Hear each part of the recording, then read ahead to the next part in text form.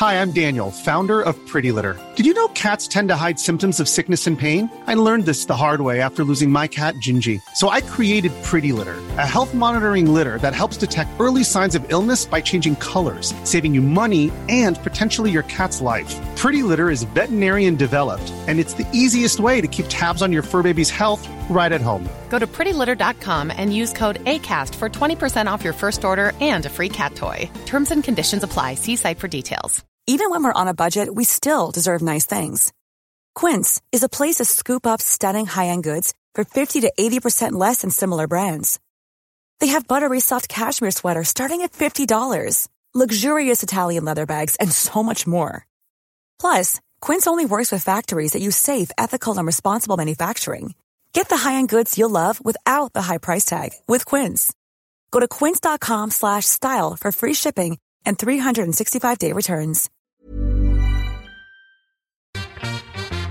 The Late Lunch with Blackstone Motors, now open in Dundalk beside the Dundalk Retail Park. The nearly new sale is now on at Blackstone Motors Dundalk.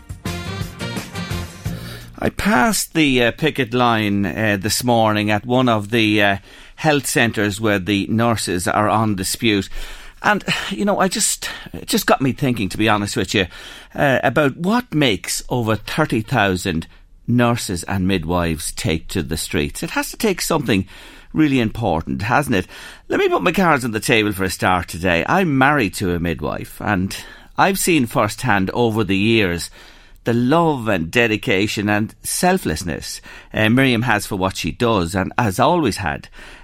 Shifts, you talk about shifts, working days, hours, you know, don't make me laugh. I've seen it over the years. They don't apply really when you're in the nursing game, and especially in many, many areas where they work.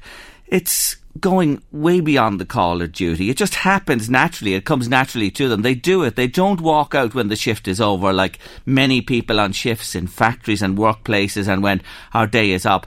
They just don't do it. They can't do it because a lot of the time life and the care of other human beings is really on the line for them. And they do it, I want to tell you, for no additional financial reward. They just do it because it's what they do. The sadness, I've seen it myself when something goes wrong, when a life is lost, how it touches nurses on a very personal level. I've seen it firsthand myself.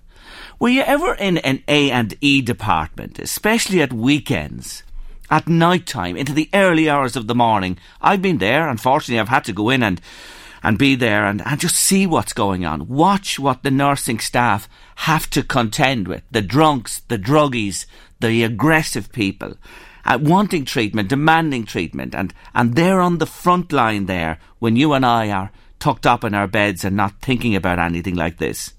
What about the times they look after the small children who are not well, who are ill all over the place? The infirm and the elderly as well, and doing all the work they have to do there, the cleaning up when people soil themselves, pee, you know what I'm talking about, doing that type of work in there, cleaning up all the time, looking after them, the intensity of the critical care units every day and all that entails, and the new technology where life is on a knife edge. What about oncology, where many people go, more and more of us, and will have to go there over the years to come. And the fear that people have going there, and how you're put at ease by the people there, how they look after you, how they give you hope, how they're always positive in the oncology units. Do you remember the kind words you got? And I remember them a few times. I've been under anaesthetic and woken up, and there they are, and are you okay? And that caring smile, and the cup of tea after the anaesthetic, and the little bit of toast when you need it, or for relatives who are in with people. Are you comfortable? Are you all right? They do this. They do these little things to love it. You'd have to love nursing, because let me tell you this, people aren't in nursing for the pay or the conditions, and that is the reality. You know, when you qualify as a staff nurse, they get damn all as students, 14,000 or something, but I know there's training to be put in, and in many jobs in training you don't get much pay. But when you qualify as a staff nurse, you're on €24,850. And it will rise into the early 40,000s, but over a 12-year period. So that leaves average pay at about 32,000. Train drivers, God, I'd love to be a train driver myself, because I have to say, we're not in this game here in regional or local radio for the money either. We do it for the love of it. We're not millionaires or on fortunes here by any means or matter. But I'd love to be a train driver. I'm sure nurses would as well, with an average pay of €60,000. Did you know 2,000 people applied to be Lewis drivers recently? God, I'd love to be a Lewis driver as well. I'm sure most in the nursing fraternity would. Yes, a Lewis driver, 29 jobs, 2,000 people applied. Why wouldn't you, when you could be ultimately on 53,000, which includes a 6.5% bonus? And I'm not saying train drivers or Lewis drivers haven't responsible jobs. But let's have a look at the nursing again and see responsibilities. What about the hospital consultants? They're well paid, and rightly so. They've responsible jobs. They're brilliant. I depend on them for my health as well. But they don't take much messing about their pay and conditions, as we all know. And they're a very strong lobby within the health service. I have to say I admire Regina Doherty, our local Minister for Employment Affairs and Social Protection. And she's calling for engagement. I heard it today. And I know the nursing unions are trying to engage, Regina. But in my opinion, the problem is that the real issue is not being addressed here. The real issue is pay. This is what it comes down to. Our Taoiseach, Leo, today, with his entourage of advisors and spin doctors, listen to what he said. It wouldn't be fair to the taxpayer to sanction pay increases. What a hypocrite you are, Taoiseach. Politicians have just awarded themselves a pay rise, bringing a TD's salary, listen to this folks, to €94,500. And that doesn't include their expenses either. Do you think your TD is worth €94,500? Do you think all of them up in Dáil Éireann, when you listen to them and watch the shenanigans that goes on there and the bloody nonsense, are worth that amount of money? And yet a young man or a woman who's caring for life, who's at the cutting edge of humanity, is paid starting off €24,000. Unfair to the taxpayer, Leo. Who bailed out this bloody country and the banks and the bondholders, and we're still paying for it? Only the taxpayer, Taoiseach. Cop yourself on, will you? The bankers are back with their big salaries and bonuses as if nothing happened. And the taxpayer continues to pay the price. I'm sure, Taoiseach, government, ministers, politicians, we'd all rather reward the nurses. Look at the pay rises coming this year and salaries in Google, Facebook, and many of the financial services companies. Good luck to them. I don't begrudge anybody anything in life. I want to say that to you. I never do. Good luck to everybody. But the increases and bonuses, and you read these headlines in the paper, Google staff to get this, that and the other, and massive money. It's actually more in rises and bonuses than basic nursing salaries. Is that actually right? Tradesmen are creaming it again. Don't forget they are. They had tough times, I know. But tradesmen can ask for any money now. They're on big money. The boom is back. They're building like mad. Look at the money spent on local politics. There's where we should have an analysis. Do we need them? Do we need as many of them? What do they actually do? The overrun on the Children's Hospital. It's absolutely disgraceful. It beggars belief. Money spent on inquiries. By japers, I am annoyed today. I am really annoyed because I reflect, and I've said it here over the years on Late Lunch, and I say it again. The Banana Republic is alive and well. The Rat sang about it when I was a young fella, starting off in work 40 years ago. And it still holds true in little old Éire. It really does. I'm not wishing ill health on you, Taoiseach, your ministers or members of the Oireachtas, but inevitably, all of you will need nursing care at some stage, be that sooner or later. And my advice to you is to take the nurses seriously. I'm behind them. I support them all the way. Yes, I've had an interest over the years, but I know what it's about. They are so important to us in this country, and if we can't care for the people who care for us at our most vulnerable, who can we care for? What is this country about? There's lots of people behind the nurses. There's a real groundswell for them. You better start listening up there. And don't fire out your spin doctor nonsense. Because you see, it's like this. I know the way it works. If you're a small elite group, like the Lewis drivers, like train drivers, like smaller organisations, consultants, politicians who reward themselves, the oracle can be worked for you. But because the girls and boys in nursing number over 30,000, they're supposedly in a weaker position. We can't pay you. But I want to say to the nurses and midwives on the picket line today, I'm with you all the way. Don't back down on this one. Stay with it and win. Because if you don't, you'll have to forever hold your peace. And that's my piece about the nursing dispute on Late Lunch this afternoon. How do you feel about it? What's your thoughts on this? I'd love to hear from you. 086 1800 658 is the text or WhatsApp number. Get in touch with us. I'd love to hear what you have to say. Have you had an experience in hospital where a nurse was just an angel, a godsend to you, went beyond, did, made, whatever? Whatever you have to say, I'd like to hear your comments today on Late Lunch. How are you feeling about this? Out on the streets, it's cold today, I know it is, thank God it's dry. But they're all behind this, and they're going to be out for more days. And I'm somebody who's saying, I don't care. If something happens to me and there's not the staff there, well, so be it. That's the pain we have to take at this moment in time.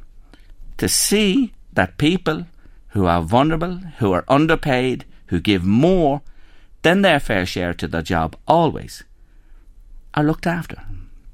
I want to hear from you on Late Lunch today. Use our social media as well, Twitter, Facebook, or whatever you'd like to comment on. Louise, do you want to say anything? I'm off the soapbox now, I've just pushed it aside. But I'm mad as hell about this. I really am. And the way they're trying to dismiss them, the Taoiseach and the government and everyone. It's wrong.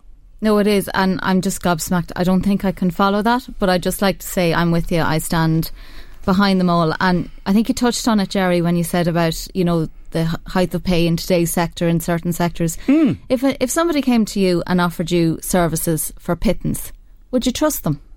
You would not. And yet the nurses, they're paid pittance, but you literally trust your lives with them. You do. And they should be paid to reflect that. Absolutely. And, you know, we have to meet this and sort this out. Because they're so vital to us in this country. And, you know, we hear it here. Look at Michael's show in the morning there, the amount of times health dominates. And he's onto this morning and will be over the next few days, the dispute as well. And how people get agitated about it and annoyed when they have to wait or they're not cared for in A&E and there's not enough staff there and this, that and the other. You know, people really go to the ends of the earth to complain when things are not right. And rightly so. I understand that. They should be better. But look, there's no point in doing that if you don't understand the nub of this as well. This is a huge part of it. You know, they're talking about numbers and pay as well. This must be addressed, and people who are on their high horses on radio stations, writing to newspapers, commenting on social media, need to make their mark and make this point to our Taoiseach, who's out of touch on this one. He's totally out of touch, and his spin people as well.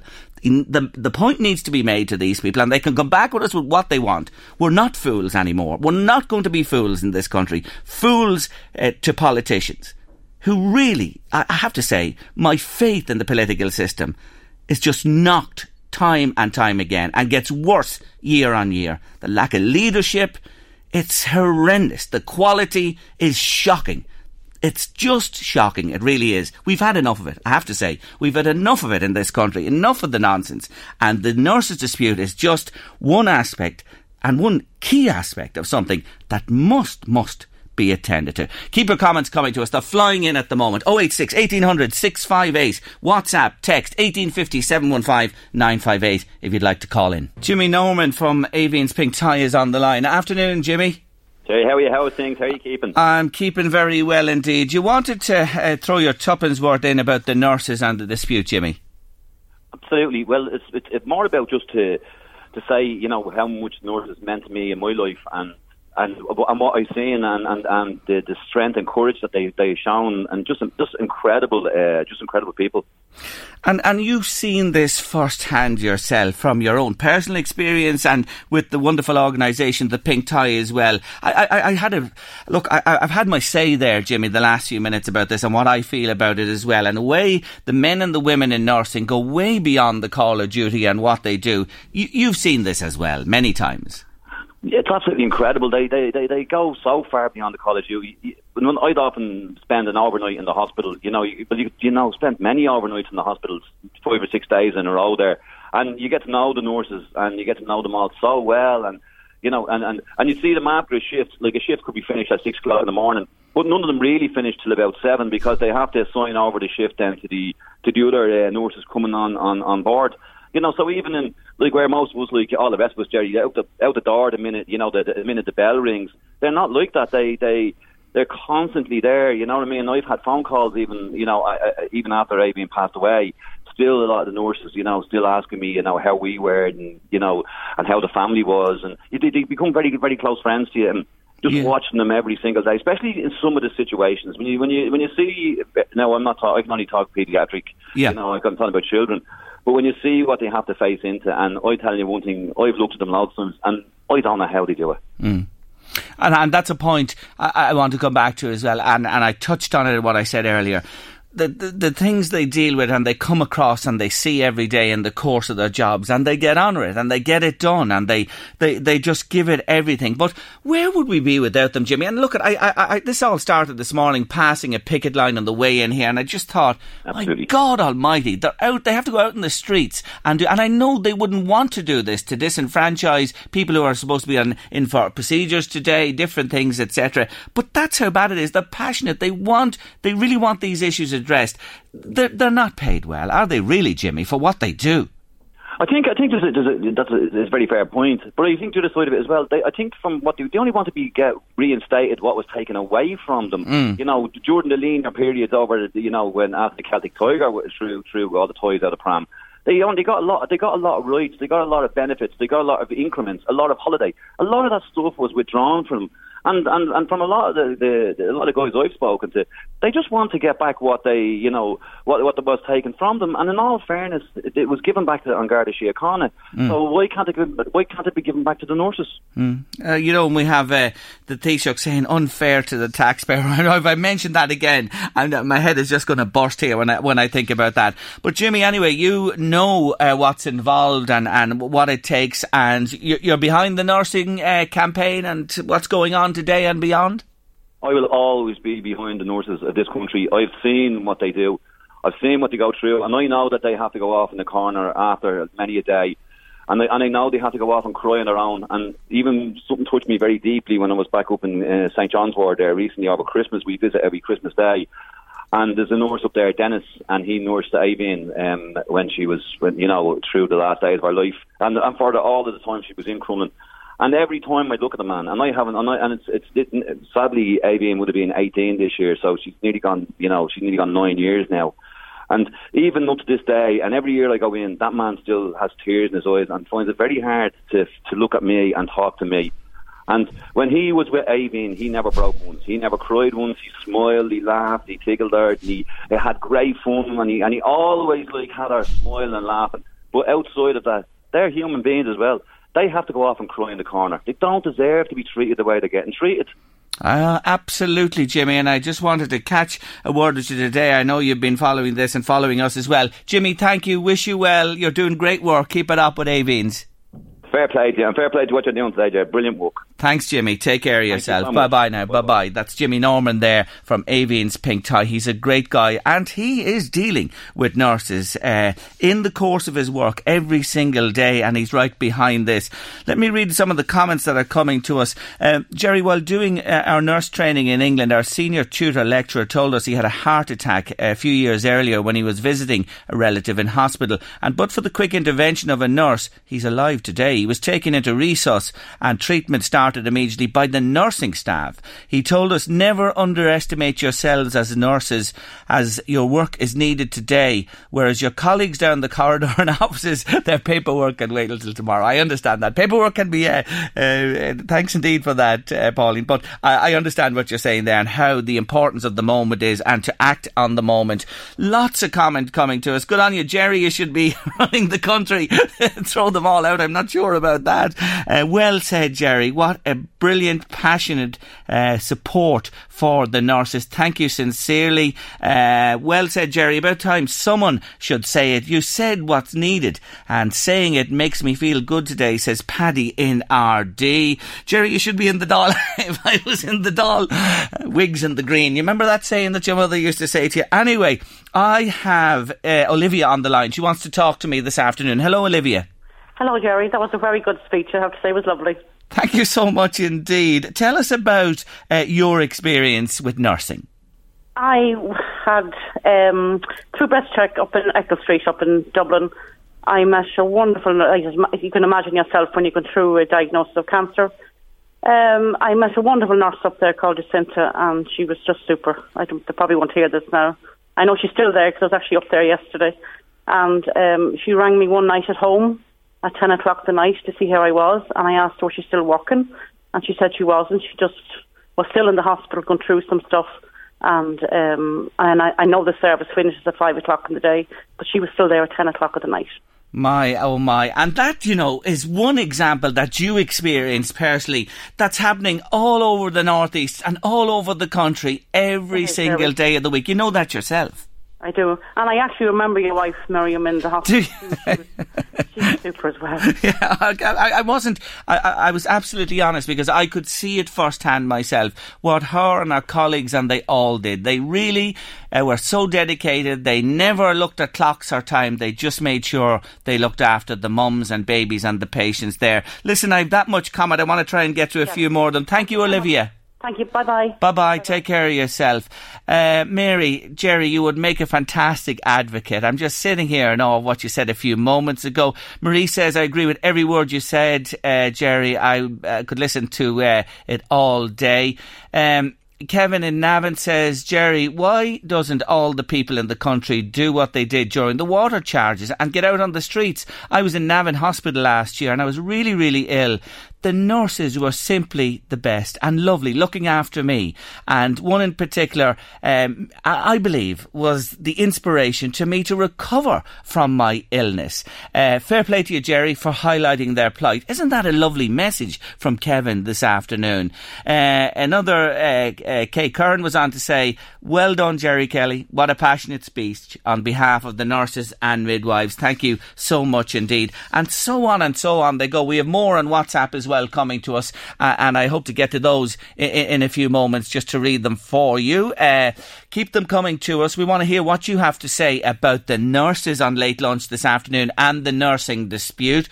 086 1800 658 by text and WhatsApp if you send those in to us, please. Or you can call in now on 1850 715 958. I have more. She's flying in from Studio 2 as I speak, Louise, with the comments and the remarks that are coming in on WhatsApp to us.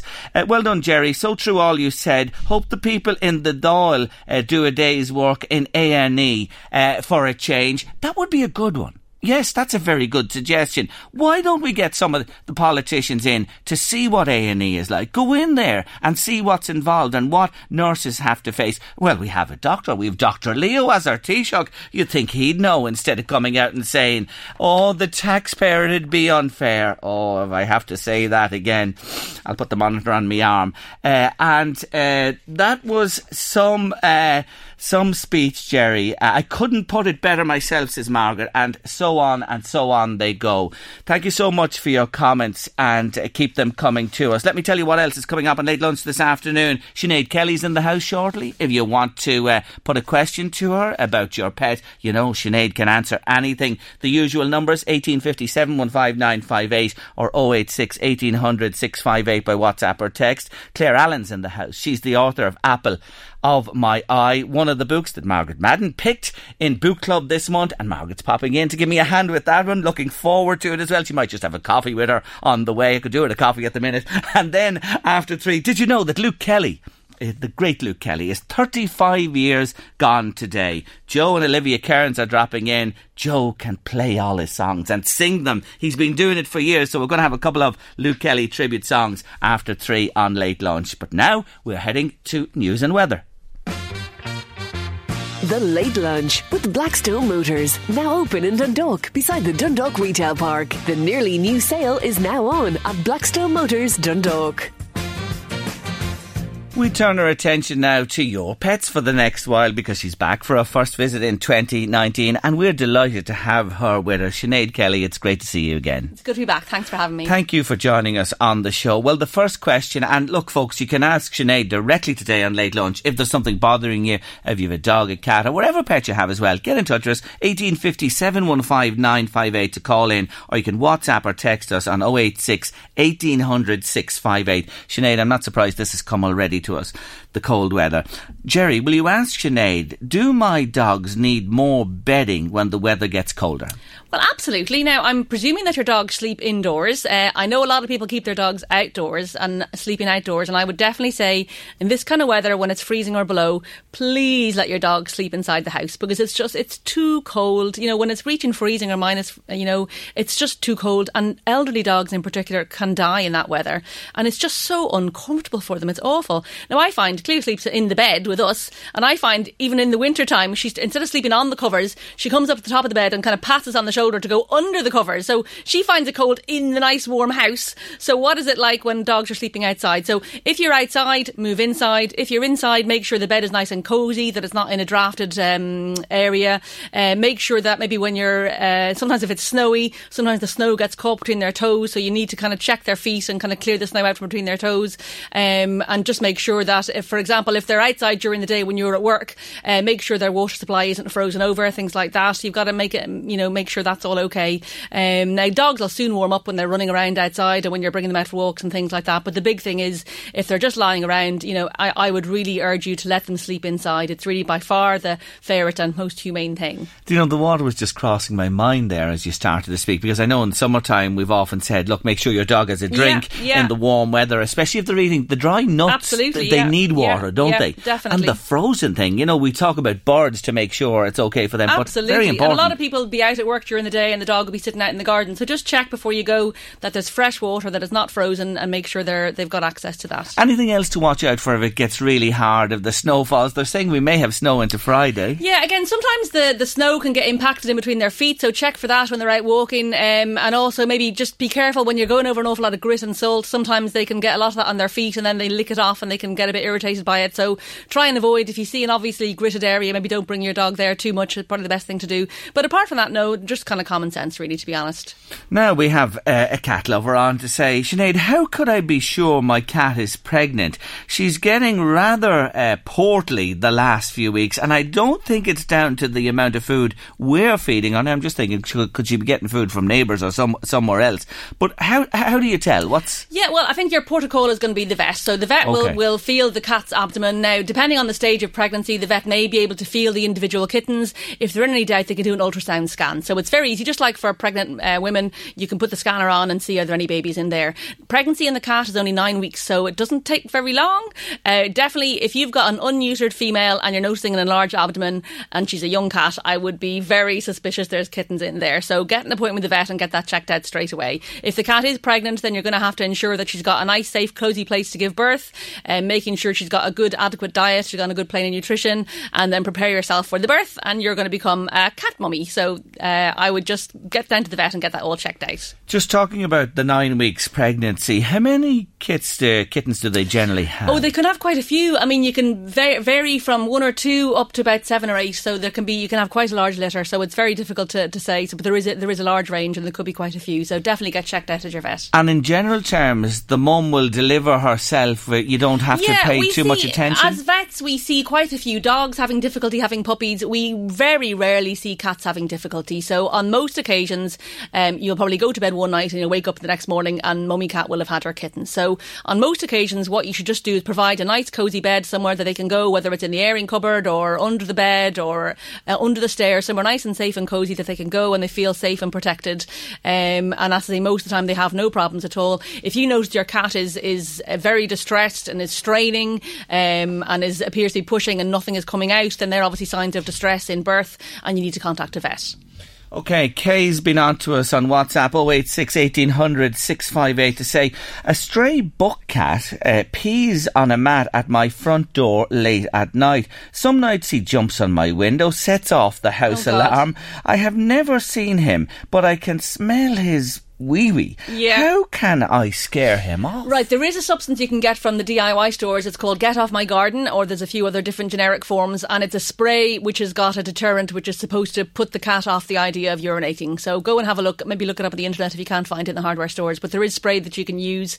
If you're cleaning up the wee yourself, the best thing to do is to use things that do not contain bleach, because bleach actually contains urea, which smells of what urine smells of, so it actually encourages them to wee again. So you need to use kind of fruity flavoured kind of sprays, nothing containing urea, and your best bet is to go for this Get Off My Garden or other generics. Have a look online or in the DIY stores for that. Another message coming to us, funny enough, related to what you've just said there. It says, Jerry, there's a new fad at the minute where people are using liquid detergent like Lenore, etc., diluted to wash floors and leave them shining. However, someone has said to me this could be poisonous to dogs or cats when they come inside. Is this true? Yeah, I think if they just get access to the floor that has been washed, I think you should be absolutely fine once the floor has dried.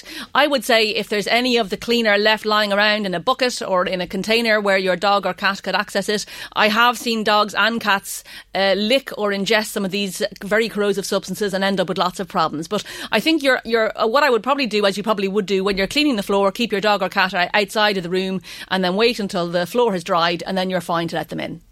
Very good. Here's another one, and I'd say this is a classic question, but it comes to us today on Late Lunch. Thank you, whoever sent it in. Is it unhygienic to let a dog lick your or a child's face? Okay, I definitely wouldn't let a dog lick your face if you do not know their worming status. So if your dog is not being wormed regularly every 3 months, I would definitely not let the dog lick your face. After that, I think it's probably your personal preference. Now, dogs do carry bacteria in their mouths. So in theory, you do have the potential for picking up some kind of, bacteria that you don't really want by letting them lick your face. The reality is that as long as they're wormed regularly, you're probably very unlikely to pick up anything. I would advise if you're ill or immunosuppressed, so if you're a cancer patient on chemotherapy or if you have a very young child, very elderly person, I probably wouldn't allow it because their immune systems are compromised. I think for the rest of us, I think you're probably absolutely fine as long as the dog is wormed regularly. Is there a humane way to catch mice or keep them? There is. From wandering into your house. So there's somebody who obviously has a problem with mice, Sinead, but doesn't want to trap them. There are actually humane mouse traps. I've used them myself in my own house. They're it's literally like a kind of spring-loaded trap. So you put the food down or the bit of chocolate or the bit of peanut butter or whatever you want to trap the mice. And once they step on the little plate, it triggers the trap, which is like a long kind of rectangular box. It snaps shut, then you have the mouse in there, and then what you need to do is bring the mouse as far away as you can. In my experience, what I used to do was bring them where I thought was far away, and I'm sure the little mice would then end up back in the house the next morning because I would find another mouse, probably the same mouse, the next day. But definitely if you want to be humane, then you can get the humane mouse trap. That's probably the best thing to do. But I don't think in the long run they're as effective, because I think you probably find that the mice make their way back to your house. But if you're happy just to get them shipped up and out of the house on a 24-hour basis, then they're probably absolutely fine. I remember I had pet mice when I was a child. I got a white pet mouse in England. When I was a small lad, I went to Coventry to relations and brought one back. Never seen them. There were no pet shops in Ireland at the time. And then one opened here and I got brown and black mice. I think I had 2 or 3 of each. Didn't they escape, Sinead? Oh, jeepers. Oh, my God. I won't tell you the panic that it's popular. Very, very popular, I have to tell you. Now, here's another one for you. I have a 4-month-old pup. I let him out in the garden, but the devil comes in and piddles on the training mat. Yeah. Sinead, help. Yeah, I think you need to go for... Well, you need to probably lift the training mat, so get rid of the training mat now at this stage. And I think what you need to do is, on a regular basis during the day, so after every wake up, after every meal, probably every hour, physically bring the puppy outside and say, use whatever your trigger word is going to be to encourage the puppy to go for a pee. So just say pee-pee or wee-wee or come on. And if the puppy passes urine, then loads of fuss, big palaver of congratulations and maybe even a little treat, something like that. And then keep on doing that. So your positive reinforcement when they wee in the right place. Lift the training mats off the floor in the kitchen. And then if they do anything in the kitchen, you just ignore it and move on and go back to rewarding the positive behaviour. Dogs, they like to be clean in their own little environment. So once the little one has better bladder control, he or she will realise, and they will do it mainly outside. You've just got to help them along with the positive reinforcement. Building on our chat about the cold weather, bedding and snow, etc. Listeners just been in touch. Thank you indeed to say. Just to add to what you're saying there, I think we all should watch our dogs on ice. A few years back, my dog got an awful cut when he went out on the ice. When he came in, he had a severe cut and it took him a while to recover from it. That's possible. I haven't seen that before, but that's possible. Yeah, thank you indeed. Keep those comments coming to us. I'm going to take a short break. Sinead is staying with us. 086 1800 658 by WhatsApp or text, or you can contact us across social media. Tweet us, Facebook us, Instagram us, whatever you want to do. Oh my God, there are so many mechanisms to get to us today. And don't forget the phone, 1850 715 958. Bet Sinead Kelly is with us on Late Lunch answering your questions. Hi Jerry, I have a question for Sinead. I love dogs and have had wonderful dogs all my life. I have 4 at the moment and they are the best dogs in the world. But I got a puppy a few months back. He's a husky cross and he won't recall. I'm at my wit's end, Sinead. Can you help me? Okay, part of your problem is that he's got a bit of husky in him. So huskies are very difficult dogs to have as pets because they need a huge amount of exercise, they need a huge amount of stimulation, and they're very, very stubborn, and they're not very well known for being, agreeable and biddable to their owner's whims. What you probably need to do is to start off training in the garden in a small area with really what I call high value treats. So whatever his favourite bit of food is, even if it's a bit of hot dog, something like that, and literally when you're out in the garden, you let him wander away from you, you call him back, when he comes back you give him a treat. And so he comes to associating your voice and you calling his name with a treat, and it's literally building up from that. So if you can't do that, if he's struggling even to do that, then you need to contact a dog trainer, a behaviourist through your vet. So all the vets will have a local person in their area who deals with behaviour problems and behaviour issues. But I am certain that as long as he's got some kind of food item that he likes, that he is very fond of, using very high value food treats, you should be able to lure him back into coming back. As I say, first of all in an enclosed safe area, and then when you go out to a bigger area, you can maybe get one of the flexi leads so that you literally let him go long on the flexi lead, and then you can kind of almost like pull him back as you're calling him to get his treat. So you need to go, again, positive reinforcement. A lot of the times people get negative reinforcement, so they might call the dog back, and if it's a while, if he's been leading them a merry dance and hasn't come back for a good while, then they give out to the dog, and the dog's thinking, well, why would I come back? I've just been given out to. So it's all got to be through fun and play and treats and rewards. So as I say, hot dog often is one of the best things. They love an awful lot. Try that. There you are. Hope you get the recall sooner rather than later. Another one for our four-legged friends may help some people as well at this time. Can my puppy, Sinead, catch anything from wild bird faeces?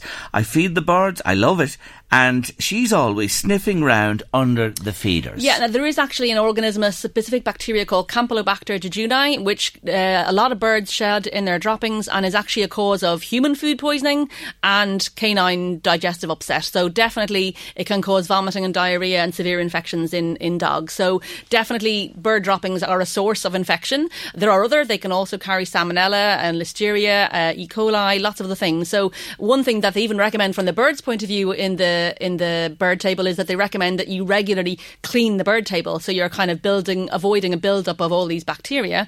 And then when you do that, you need to be very careful yourself. Wear gloves, very strict hygienic precautions, because you yourself can catch infections from the bird droppings. So definitely I would keep your dog away from the bird droppings. Is a good idea to do. Jerry, does Sinead know anything about a pet passport? I have 2 dogs. Do I need passports for them? Absolutely. Now, this could probably all change because Brexit is happening on the 29th of March. But currently, at the moment, for you to go to the UK or to an EU country, you need an EU pet passport. Normally, they're issued through your regular vet. So phone up your vet and make an inquiry. Normally, the vet is able to create the passport for you. They need to make sure that the dog is microchipped. They need to read the microchip. They need to write down a description description of the dog. You have the option to put a photograph in, and then you get your pet passport created. It only takes about a week. And then you need to check, depending on which country you're going to, what the individual requirements are. So even to go to the UK from Ireland, even though neither of us have rabies in our countries, the dog needs to be rabies vaccinated every 3 years. So definitely have a think about which countries you're going to and look up online through their Department of Agriculture what their requirements are, and speak to your vet and say that you want a pet passport. You'll be able to get that. Now, as I say, this is all going to probably change. I don't know what's going to happen at the end of March, because dogs going to the UK will no longer be going to a EU country. So Sinead, who knows what's going to happen? Sinead, never mind dogs. Do any of us know what will happen? Exactly. But definitely you can get a pet passport. Okay. That's no problem at all. Okay, Tanya, you mentioned there the vaccination for rabies, and here's another one coming into you just now. 086 1800 658 WhatsApp or text for your questions for Sinead this afternoon. I was taking my dog for his annual vaccination a couple of weeks back. We only have the one dog, and it's the first dog we've ever had. Met a friend of mine on the way who's experienced with dogs, and he said, "When did you have that dog vaccinated last?" I said, "1 year ago." He said, "No need at all. Vaccinations, 2 to 3 years between them is plenty." What do you say to that? This is one of these things where there's a grain of truth in that. Up until recently, we were led to believe by the vaccine manufacturers that immunity only lasted 12 months and that you had to have them boosted every 12 months. Now, the vaccine manufacturers have done an awful lot of studies now to study how long the immunity lasts within the dogs, and they've discovered that for the distemper and hepatitis part of the vaccination, that vaccination probably lasts about 3 or 4 years. The parvovirus immunity probably lasts about 2 years, but the leptospirosis immunity only lasts about 11 to 12 months. So your dog needs to get the leptospirosis component every single year. Now, what's happened now, different veterinary practices will have different protocols. So some veterinary practices will still vaccinate them against everything every year. That's probably overkill. Some veterinary practices will take, if you're interested and if you want to do it, you can get a blood sample taken from your dog. You can see what your levels of immunity are, and you can get a little profile which will say to you what your dog is and is not immune to, and then you can give the vaccine that you specifically require. But leptospirosis is required every single year. It's that time of the year. Your vacation is coming up. You can already hear the beach waves, feel the warm breeze, relax, and think about work. You really, really want it all to work out while you're away. Monday.com gives you and the team that peace of mind. When all work is on one platform and everyone's in sync, things just flow. Wherever you are, tap the banner to go to Monday.com. Hi, I'm Daniel, founder of Pretty Litter. Cats and cat owners deserve better than any old-fashioned litter. That's why I teamed up with scientists and veterinarians to create Pretty Litter. Its innovative crystal formula has superior odor control and weighs up to 80% less than clay litter. Pretty Litter even monitors health by changing colors to help detect early signs of potential illness. It's the world's smartest kitty litter. Go to prettylitter.com and use code ACAST for 20% off your first order and a free cat toy. Terms and conditions apply. See site for details. There's never been a faster or easier way to start your weight loss journey than with PlushCare. PlushCare accepts most insurance plans and gives you online access to board-certified physicians who can prescribe FDA-approved weight loss medications like Wegovy and Zepbound for those who qualify. Take charge of your health and speak with a board-certified physician about a weight loss plan that's right for you. Get started today at plushcare.com/weight-loss. That's plushcare.com/weight-loss. plushcare.com/weight-loss. And that's actually the one that they're probably most likely to pick up, because it's carried by rats, rat urine, and any dogs that are going near rivers or waterways, that's where they're maybe going to pick up the lepto. So yes, you do need a vaccination every year, but that's the lepto part. And everything else probably about every 3 or 4 years. But again, discuss with your vet. And if you're someone, a lot of people worry about over-vaccination and worry about problems associated with that. So have a chat with your vet. And if you want to pay for it, then you can get a profile done and find out exactly what your level of immunity is in your dog to the different diseases. I'd rather err on the side of caution and get it done every year than to be worrying, absolutely. And something happen, because then it will cost you. It may cost you the dog's life, never mind everything else besides. We're staying on the vaccination trail this afternoon, but this time we switch to our feline friends. And Mary wants to know, what vaccinations does my new kitten need? He's 3 months old. Okay, so there's 3 major diseases you need vaccinated against. Cat flu, which is actually caused by several different organisms, bacteria and viruses. So we can vaccinate against 3 of the big causes of cat flu. Another disease called feline enteritis, which is a really horrible, nasty viral disease which causes terrible, terrible diarrhoea and vomiting and suppresses their immune system hugely. And you can also vaccinate against feline leukemia, which is this very nasty virus which causes lots of different cancers in the cat. So there are vaccines against those 3 diseases, and they'll be incorporated into your kitten vaccine. So normally it's 2 vaccines, 3 weeks apart, from about the age of 8 or 9 weeks onwards. So again, have a chat with your vet, and certainly don't let your kitten outside of the house until the vaccines are all completed. Because it's at the age now, 3 months, where this should be done. Yeah, because what will happen now is that the mother's immunity starts to wane probably at around 8 or 9 weeks, and that's when you need to start vaccinating your kitten. Jerry, would Sinead recommend neutering a 2.5-year-old bulldog? He's quite aggressive and hard to handle, and I'm hearing that neutering would be the job to calm him down a little. Now, neutering will certainly have some benefits. Neutering has a lot of health benefits in that it reduces the incidence of prostate disease, and hopefully it should help in improve his kind of aggression levels, but it'll only do that to a degree, because the age of 2.5, a lot of the bulldog's behaviour will be learned behaviour. So what I suggest you do is have a chat with your vet about getting him neutered, and at the same time have a chat with your vet about speaking to a behaviourist and getting some behaviourist advice on around the time of him being neutered or in the immediate period afterwards. You can get some kind of behavioural advice on how to train him better and make him more biddable and more under your control. So a combination of 2 things, so that the reducing testosterone levels will coincide with him also getting behavioural input. So definitely neutering will help, but if you just expect to neuter the dog and think that that'll reduce him to being a little smiling, biddable, happy creature, it's not going to work like that. So it will help, but you need to put in a lot of work yourself, so you need to contact a behaviourist. Margot's been on to say, following on from your answer about the mice and the humane trapping, she's been on to say, I used the humane trap and released the mice well away. I caught 2 in the last month and I've had no return. Oh, that's good. So she's doing well. That's very good. Yeah, you're doing very well. Just we'll have time. We will, yes, for another question to Sinead. You were talking about the weather there, Jerry, with Sinead. It's very cold at the moment. Is there a better time of the year than this to worm dose a cat?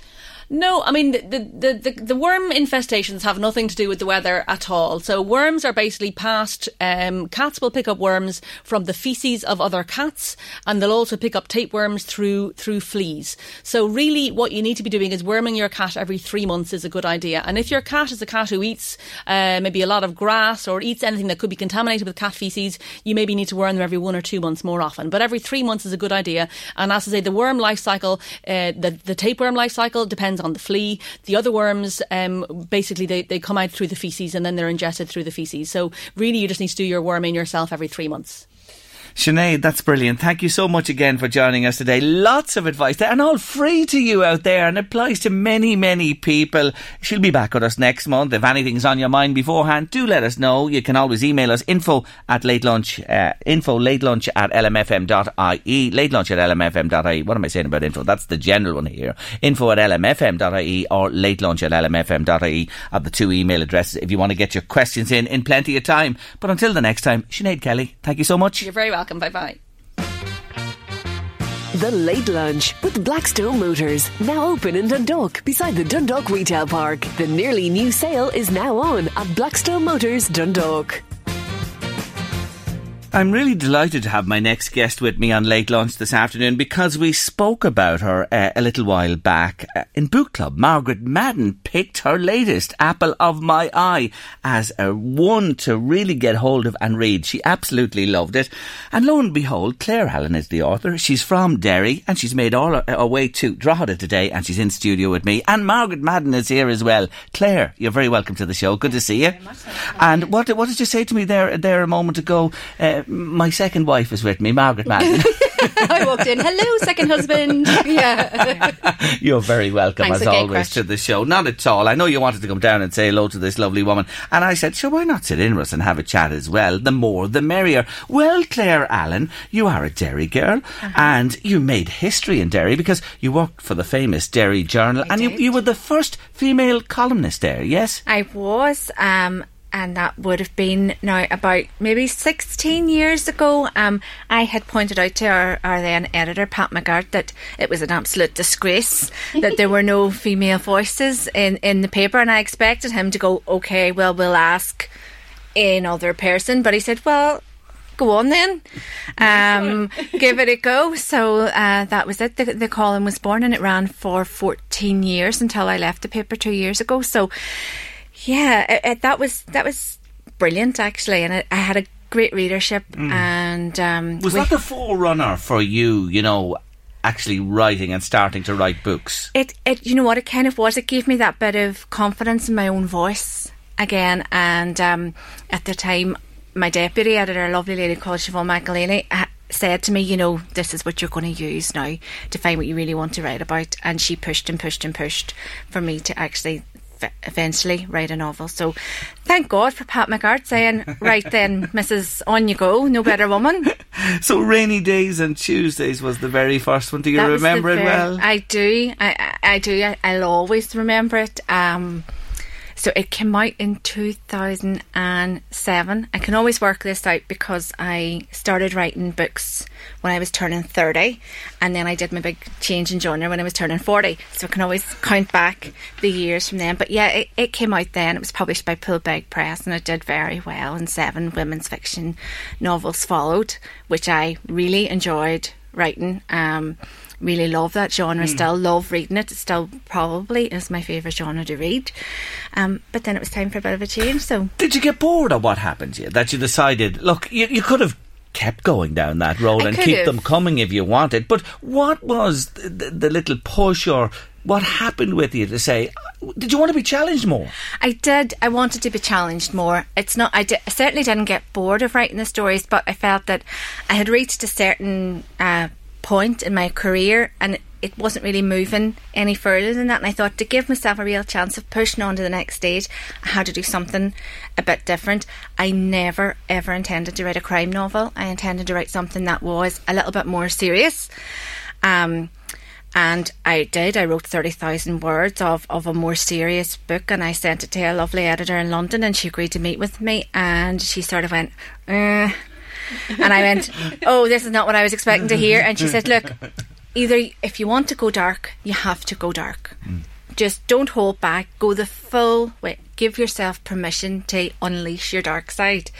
And I'd never considered really that I had a dark side before then, but it was brilliant fun actually to find that I did, and it's really twisted. And it's very, very cathartic to put all that sort of evilness and twistedness into a book. And then obviously the big thing with crime is that we usually have a nice resolution at the end of it. Absolutely. Did your friends and family kind of just go, oh my God, Claire, you sicko, where did this come from? Absolutely. Because your books were always so gentle and soft and love stories and then all of a sudden, what? yeah, really, really shocked and funny. I got a message just the other day from one of my best friends' mums, just said, oh my God, how twisted are you, when she'd finished reading Apple of My Eye. And my answer was, I'm only as twisted as the people I keep company with. Oh, nice one. Love it. But look, you've said yourself that the characters previously in the 8 you wrote one after another sort of led you through the story, but with this one, the characters, you write the character first, and they're deep before you actually write the story itself. Yeah, which was a whole new way of writing for me, to really examine who the characters are. At times I would do like really lengthy character sketches, so I know everything about them, from, you know, where their freckles are, and if they have a dimple, and what way they take their tea, and that stuff that's never going to make it into a book, but to me then they're real people before I start writing, and that actually makes it really easy to write, because they are these fully formed people, and they don't really have much to teach me in the writing. It does mean for some books I have written maybe 5 different beginnings, and, you know, 5 different lots of 10,000 words, until I get the one that I go, that's it, and I run with it. But the characters are still the most important thing in this, but you really have to know them with crime, because you really need to know how far you can push them. Margaret, you read the first one in this new genre of Claire's. Her name was Rose, back last year. Yeah. And you said it there a moment ago. Is it strange to see somebody doing a bout turn like this? Absolutely. Completely? It was like reading somebody completely different. It was a completely new voice. There's still bits of Derry in it, which I love. You know, there has been, and you can hear. I always kind of nearly read it in Claire's accent. You know, the gorgeous Derry accent. Now, if you asked me to do it, I couldn't do it, but in my head, it's wonderful. But both of them were such a turnaround, but amazing. Like, because literally from the first line, it reminds me of Liz Nugent. In that first line, you go, "Oh, this is going to be good." Yeah, well, that's a compliment. Yeah. Anywhere near Liz Nugent, she is at the top of her game. Yeah, but it was fantastic to see you trying out something new, and it has really worked out for you. So I'm thrilled for you because I've known you for a long time. A long time. Well, on Twitter and stuff. You know? And it's been amazing to see the success come from this. You say that you were, you know, in many ways consumed by this change, challenged, excited, scared. But your gut said to you that this was the thing to do, and following your gut, it has paid off. It has been brilliant, and I still love. Right, I've written obviously Apple of May and Her Name Was Rose. There's a third book due out in May, so that's written and done, and I'm starting writing the fourth thriller, and I just find it so exciting because you really can push the limits. I love writing women's fiction, but you're kind of tied within certain constraints and certain tropes and things that, you know, you expect to happen. This, you can just take it any direction that you want. And I did fall in love with writing all over again. I learnt an awful lot about the process. It was really back to school moment for me, but it's just made it. And it is exhilarating. It is that back to, I can't wait to sit down at my computer, and hours can pass and thousands of words can just appear on the screen, and it sometimes feels like it's writing itself. The book itself, this one, Apple of My Eye, Margaret, remind us again why you love this book. Again, I think from the very beginning, and from that first kind of opening thing where you realise something is awfully going wrong. So this is where Elena is a palliative care nurse, and she's heavily pregnant, and she's going into work, and in her pigeonhole is a note. Claire, you probably know the note off by heart now, do you? What it says. Don't trust everything he tells you, or something of that. Yeah. But it doesn't reveal who, what, where. Why, and she's like, what the hell? Oh, I don't know what this is. And she bans it. But then more and more little things start coming in, and you just know that there is somebody out there who is trying to put her off her husband, who's trying to make her cast doubts on her relationship, on her pregnancy, on everything. But then you get the other voice, and that is the person who is sending the notes.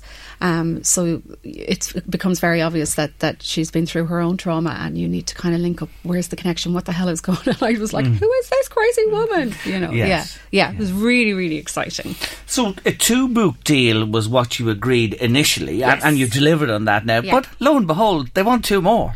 They do. They actually offered me a second 2-book deal the day before Her Name Was Rose came out, which I was completely stunned by, because I was expecting to wait to see how it went, but that's the faith that they've had in me. So, it's been a real whirlwind this last year. It's just been writing and working with a brilliant team, and it's been a dream come true. I know that sounds really cliched, but it really is a dream come true. Do you feel now with 1, 2 and 3 on the way, which I have to tell you is Forget Me Not, coming out May of this year as well? I love the name. It's intriguing. But do you feel now you're into your stride, so to speak? You know, after that, you mentioned the one you wrote. I think you put that first transcript away in a drawer, didn't you? It is. You have it somewhere. Yes. It will never see the light of day. Really? Ever. I think I needed to write it, but I don't think it will. You never say never in this life. It could be a collector's item in years to come. Who knows? But look, you obviously are. When you get one under your belt and get the kudos that you got for Her Name Was Rose, and then the anticipation of this one, which has lived up to expectations again, you're on your way, aren't you? You never take anything for granted. That's what I say. I don't take any book, any sale, anybody reading it. I don't assume anybody's going to like it. I feel more comfortable writing in this genre now, and I do feel as if I finally found my voice that is very distinctively my voice. But And fingers crossed, it keeps going on from here. But I take nothing for granted, and I'm grateful for every single person that says something nice about it, that buys it, that borrows it from the library, whatever.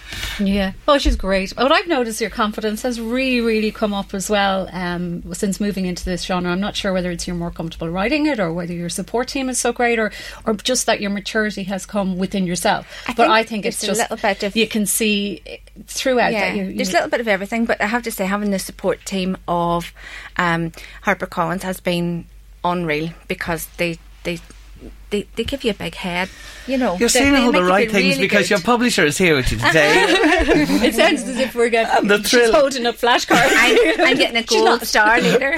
No, she's not. They're not, I have to say. No, they're not. No, you know me, I'll just come out and say, and I really do think that Claire's confidence is growing, and I just can't wait to see it getting better and better and better. I just Holy Mother God, by, you know, the way you were saying every decade you kind of change. What's going to come up by the time you're 50? God only knows. Only knows, yeah. Is it true you were born on the longest day of the year? I was. 21st of June. In the hottest summer in living memory. Yes, 1976. I wonder did last year beat it. I don't think it did. I think 76 was... I think 76 just stays. It's so hot stuff, born on the longest day of the year. You're so smooth, Jerry. But you know what? We have a connection, because you went to the University of Ulster. As indeed. I did as well in Jordanstown. Yes, same campus. Yeah, the campus there. Lovely, lovely place. And then after studying, was it humanities you studied there? Yeah, it was modern studies in the humanities. And then you went and did your master's, was it, in... It was University of Ulster as well at that stage. That course was based in the Art College campus in the city centre of Belfast. And into the writing and journalism that led you then. Derry is a wonderful city, and the people in it are lovely, and they have a turn of wit and a turn of phrase that's unique, haven't they? You obviously have that. Well, I hope so. No, Derry people are all brilliant, and we all have it, and we're all great. Derry, like Margaret said, I found a new confidence. Derry has found a new confidence over the last few years, and we are very much on a roll as a city, and things are going very well for us. From Derry Girls onwards, and we're all basking in the collective glory of that. Yeah. And I know that incident happened last week, but everybody is just united from all sides to say no. Absolutely, no return to any of that old nonsense. Yeah, absolutely. You know, at the same time that happened, and then at the same time we had these amazing artists doing this great big mural of Derry Girls, which is where our future is. Something positive. Derry's a very creative city. It always has been a very creative city. So let's see all the positivity come out now. Nobody wants that nonsense, you know, nobody. You had exciting times in your journalism. Savile Inquiry, you know, which was unbelievable international news. Derry became the UK city of culture. God, you had everything up there. The Fleadh, like ourselves, is back here in Drogheda again next year for the second year. But exciting times, and to see a city come out of its shell and grow up and develop is simply marvellous. So lots of food for thought in Derry for you. Lots and lots. And somebody did say to me quite recently that they couldn't believe I'd never written this genre before, because of everything that I've seen and witnessed in through journalism. But yeah, it's a very rich place to have cut your teeth in journalism, because there were things like the Savile Inquiry, which the world will never see the like of again on that scale, and with the best legal minds in the country. And you know, the fun bits like the City of Culture year, which was brilliant, because you know, you find yourself interviewing the script one day, and then you know, out your wee school to do something. Then it was a very varied year, and it was a fantastic experience. Great. Well, it's an awful pity Michael Bublé didn't make it over. I know. Just saying, like Claire has a little bit of a crush, little bit of a crush on Michael Bublé. He's coming back. Yeah, he's in Dublin. I have tickets. He's coming. I have my tickets for Belfast. Yes, he's there as well. Jerry's into Kylie, so he's my one true love. Yeah, there you go. Well, we all have our little foibles in life, don't we? We do indeed. Anyway, listen, I want to mention the book again before we finish. Apple of My Eye by Claire Allen. It's brilliant. It gets the big absolutely. thumbs up. You're going to see people carrying this on the train, on the bus. Put down the damn phones and read a book. Get this one. You can't miss it. It's like bright green. Got a girl in the red cardigan, a little girl on a swing. You have to put it in your bag. You just do. That's the best recommendation you'll ever get from the woman who knows books. Yes, our book club impresario Margaret Madden with us today on Late Lunch. Claire, lovely to meet you. Thank you for coming to studio. Thank I really, you. really do appreciate it. I loved meeting you, and good luck with the next one, Forget Me Not and Beyond. We're going to keep the book. I'm not giving it today, Margaret. I want to keep it for the... I have my own, Jerry. Yeah, well, I'm keeping it. But I'm going to give it away, this one, next book club. Is that okay? We'll keep it and we'll give it away in the gift pack on that day. But for the moment, Claire Allen and, of course, our book reviewer, Margaret Madden. Thank you so much for joining me on the show. Thank you. The Late Lunch with Blackstone Motors. Now open in Dundalk, beside the Dundalk Retail Park. The nearly new sale is now on at Blackstone Motors, Dundalk. Yes, that's Big Yellow Taxi on Late Lunch this afternoon. Thank you so much for all the comments you've sent to us about the opening of the show when I threw in my tuppence worth about the nurses' dispute. Jerry, as a presenter who has in the past criticised listeners who get hot under the collar, did I? Do I really? I understand when people get hot under the collar. I do myself. Most people do. You have to fire out a bit of steam every now and again. And who would I be to criticise anybody who got hot under the collar? Your rant was hardly balanced. While I agree with a lot of what you said, thank you very much for that, it has to be evident that samples do get mixed up in hospital. Patients get ignored when needing the toilet or a cup of tea, as that is the job for someone with lesser education. Nurses got a university education. Some think they're junior doctors, says a listener. Well, I think you're being really harsh there, to be honest with you, on the nurses. At times, they're so stretched, and they're on about numbers as well, in particular departments. They just can't get round everybody. Physically, it's not possible. And these things do happen. Of course they do. You can't just eliminate everything. But look, on the whole, thank you for that. I'll take that out of it there, what you said. I agree with a lot of what you said. Thanks indeed for your comment. Appreciate it today. Somebody else said the nurses should do the blue flu thing like the Gardaí. Interesting. Anne phoned in to say she totally agrees with what Jerry said about the nurses. I was in Navan Hospital 14 times in 2 years and the care I received was outstanding. I also got to know the nurses very well and they do become your friends, even outside the hospital. Yes, Jerry, nurses are not recognised for the important work they do. I think Leo and the Minister for Health should take off the designer suits and work in an A&E for a whole day. Also, Jerry, fair play to you and what you said. You should run. Maybe I'll be ran out of the studio, never mind. Run for election.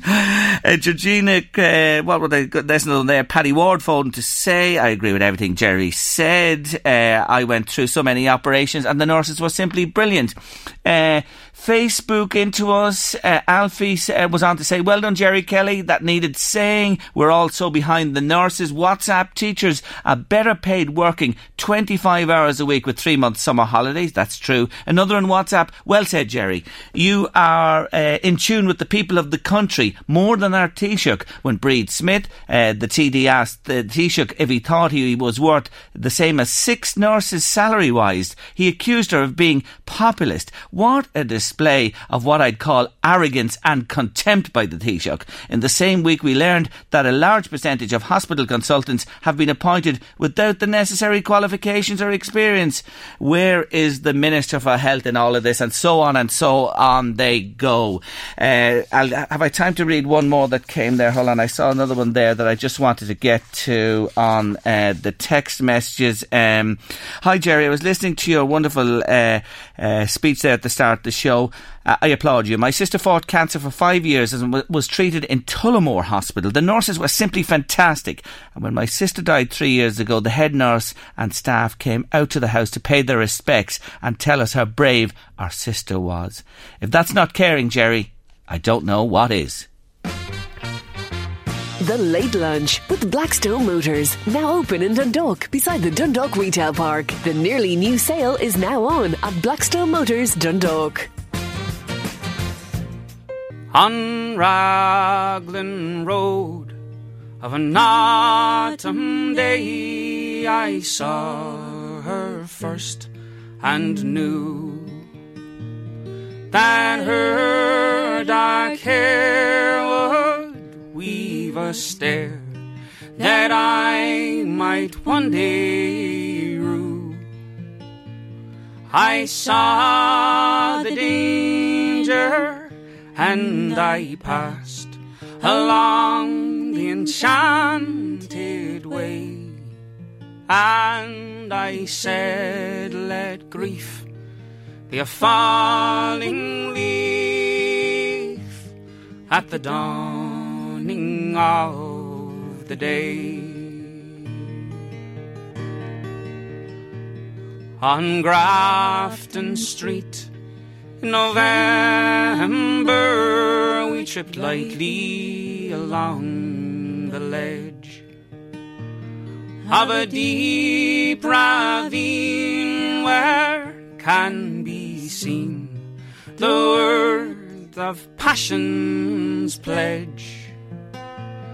And the Queen of Hearts still making tarts, and I'm not making hay. Oh, I loved too much, and by such is happiness thrown away. Well, I gave her the gifts of the mind. I gave her a secret sign that's known to the artists who have known true gods of sound and tone. And word and tint I never did stint. I gave her poems to say,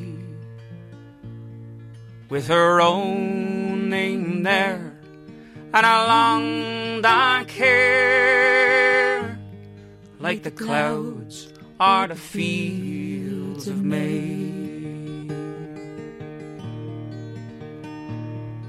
On a quiet street where all ghosts meet, I see her walking now, away from me so hurriedly.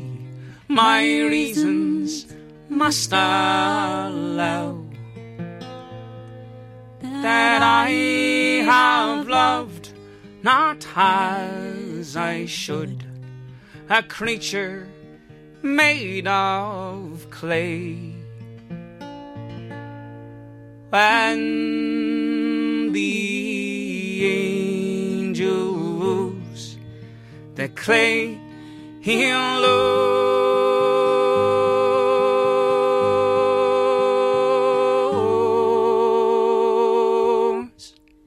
his wings at the dawn of day.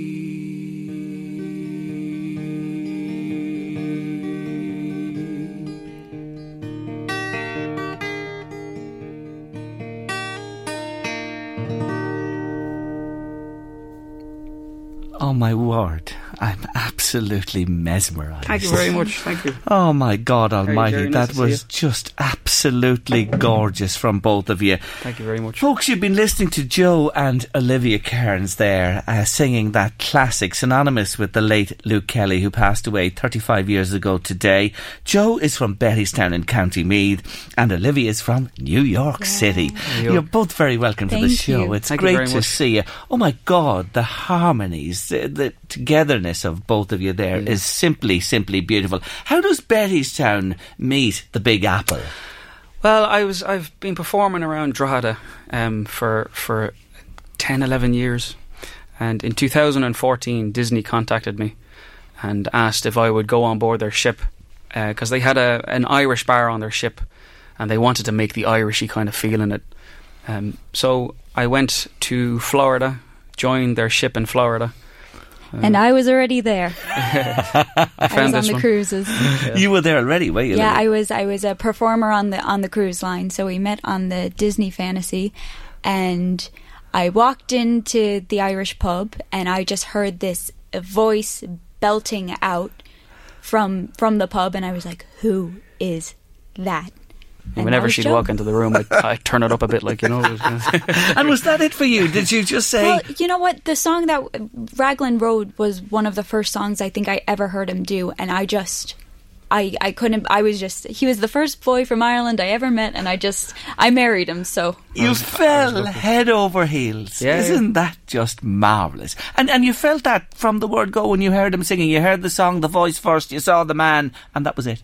And then he just turned out to be a good person, which is like icing on the cake. Terrific. No, I remember seeing Olivia. She would often come in, and she was very interested in what we were doing. So.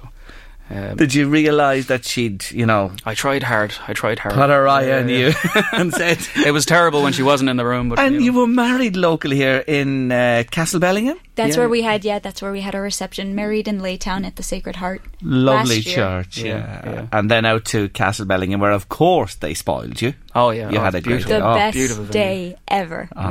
That stunning. Is just sums it all up, because my own son got married there last August. Perfect. And we know what we're talking about there. Anyway, Luke Kelly, you're a young fella, and Luke Kelly died 35 years ago. What's the story there? He died 5 years before I was born. But I remember when I had no interest in music whatsoever. I remember seeing videos and hearing Luke. My grandfather had a CD, or someone around had a CD. I can't remember. But I remember the first time I saw a video of Luke Kelly, it was the first time I realised that the passion in music. When I looked at the man, I didn't hear the music first. I saw the passion on his face, and I fell in love deeply and instantly with Luke. And he inspired me to pick up a guitar and try and figure out the chords for the different songs. And Raglan Road was one of the first songs I ever learned on the guitar. My God, you have magical stories circulating round you two and the story of the connection with Luke. Fiona's just been on to say, hello Fiona, I know she's in Dundalk today, to say, oh my God, I'm so glad they sang Raglan Road. That song was my late Aunt Peggy's favourite song, and it's brought back so many memories. Isn't that lovely? It's a beautiful song, and it touches a lot of people. And what we find is when we're on the ship performing, even if the American guests don't necessarily know the songs, as soon as you sing them with a bit of passion, they take interest, and then they come up and say, who was the song by? We tell them it was a poem for Patrick Kavanagh. We tell them all about Luke Kelly, and they know the Dubliners, but they wouldn't necessarily know an awful lot about Luke himself, So we try and turn a lot of people onto him as much as we can, No, you still have the stickers on your bags, I believe. Yeah. Because you've only hit shore. We just flew in yesterday. Well, Yesterday from New York. We just finished up a contract, and we flew into New York to visit my family. My sister just had a baby. We spent a couple of days there. And what's your sister's name? Laura. And what's the baba's name? Henry. Laura and Henry, hello. We say hello to you today. Congratulations. Thanks very much. So you were over there visiting, and now you've come to Ireland. Now, I know you've been living in Annagassan. You've had a place, had you? We've had a place up at the Saltings in Annagassan. We haven't been there much. It's kind of, we're in and out of the country so much over the last, and this year as well, we're in and out so much. I think we only spent 3 weeks in the country I know. But when we do, we're so grateful to be here, because you love it. It's the most beautiful place on the world. It's the weirdest thing in the world. And the greatest people. A New York girl with an Annagassan accent. Every now and again you gotta go, well. But can I tell you something? I love New York City.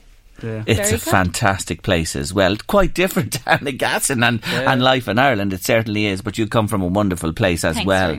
Now, you're going to be cruising the next year, so you're on the seas, on the ship, yes? We're on the river ships. Okay. Explain, what are they? Well, we have an agent based in London, Gary Parks, and he sends us off. He's the one that sends us to the different ships. So instead of doing ocean liners, we're now doing river ships, which we take 100 guests, generally from Amsterdam to Budapest, and we will perform some Irish music during that as well. So, and a lot of people say, we're on a trip in Amsterdam to Budapest, why do we have Irish night? And we say that wherever we go in the world, if you step off, there's an Irish pub around the corner, Sure. So there's and always the people always are excited to hear Irish music, especially Americans who, my great-great-great-great-grandfather's from Ireland. And it just makes you very proud when you're away for so long. It makes you very proud to talk about Ireland and sing the songs as well. No, I want to tell listeners, you're singing beautiful harmonies here today, Olivia, but this woman is a brilliant piano player, and she plays the grand piano. We just couldn't fit it in the door. No. It's lodged. You know yourself. The guitar was one thing, but the grand... Can I tell you, there's a grand piano in St. Peter's Church of Ireland in Drogheda. It's a beautiful, beautiful instrument. If you can get in there and I'm definitely going to look. Give it a go. Louth County Council have it there for the classical music series. It's just a thought that's come to my mind as I speak to you. But you're playing piano since you were small, yes? Well, no, actually, when I met Joseph and we decided that the way we were going to stick with each other was to work with each other, he said, great, what can you play? And I was like, well, not much. And he says, great, you're going to start playing the piano. And Joe taught me. I had a basic knowledge, but I've been playing ever since. Great. God almighty, you've inspired each other, you've married each other, you've brought New York to the northeast. And we kind of like each other. I get that. I just get that in spadeful, so I do.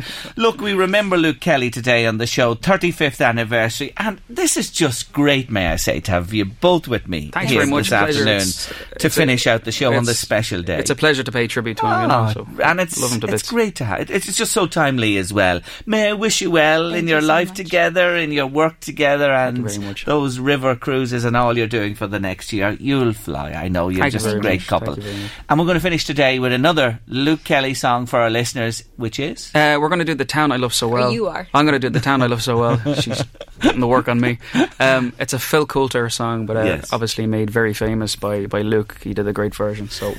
Joe and Olivia Cairns, thank you. And it's Thanks, Joe Jerry. With The Town I Love So Well. We'll see you for late lunch tomorrow and leave you with Joe. Thank you.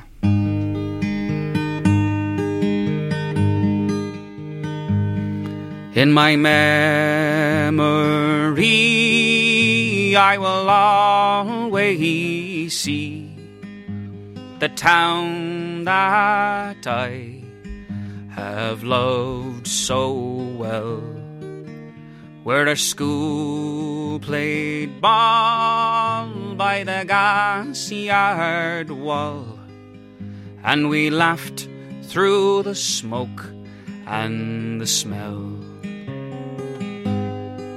And going home in the rain, running up the dark lane, past the jail and down behind the fountain. Those were happy days in so many, many ways, in the town I loved so well.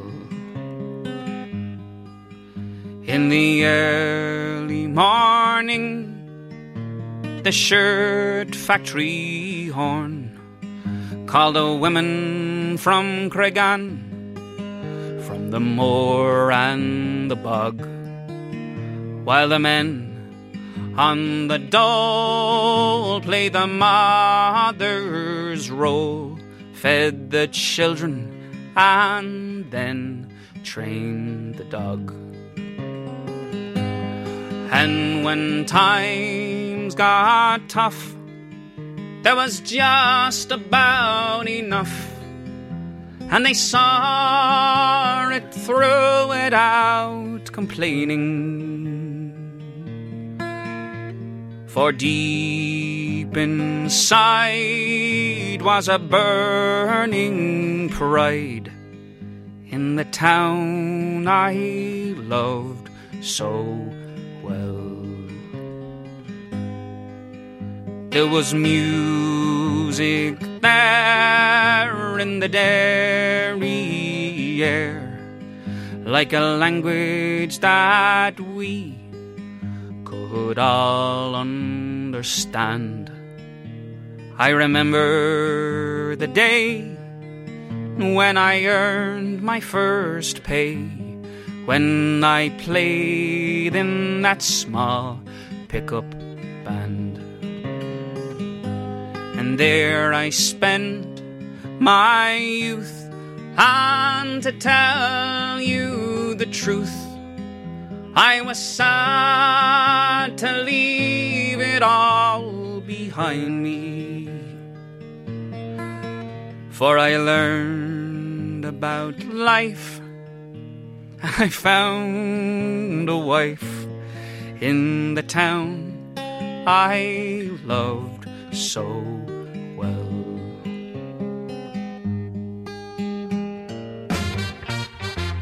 The Late Lunch with Blackstone Motors. Now open in Dundalk beside the Dundalk Retail Park. The nearly new sale is now on at Blackstone Motors Dundalk.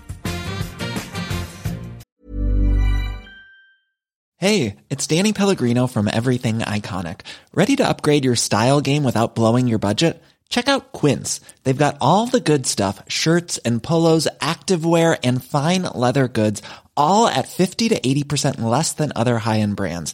And the best part? They're all about safe, ethical, and responsible manufacturing.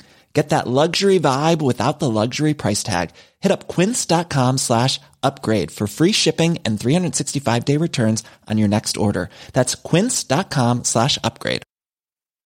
When you need mealtime inspiration, it's worth shopping Kroger, where you'll find over 30,000 mouth-watering choices that excite your inner foodie. And no matter what tasty choice you make, you'll enjoy our everyday low prices, plus extra ways to save, like digital coupons worth over $600 each week. You can also save up to $1 off per gallon at the pump with fuel points. More savings and more inspiring flavors make shopping Kroger worth it every time. Kroger, fresh for everyone. Fuel restrictions apply.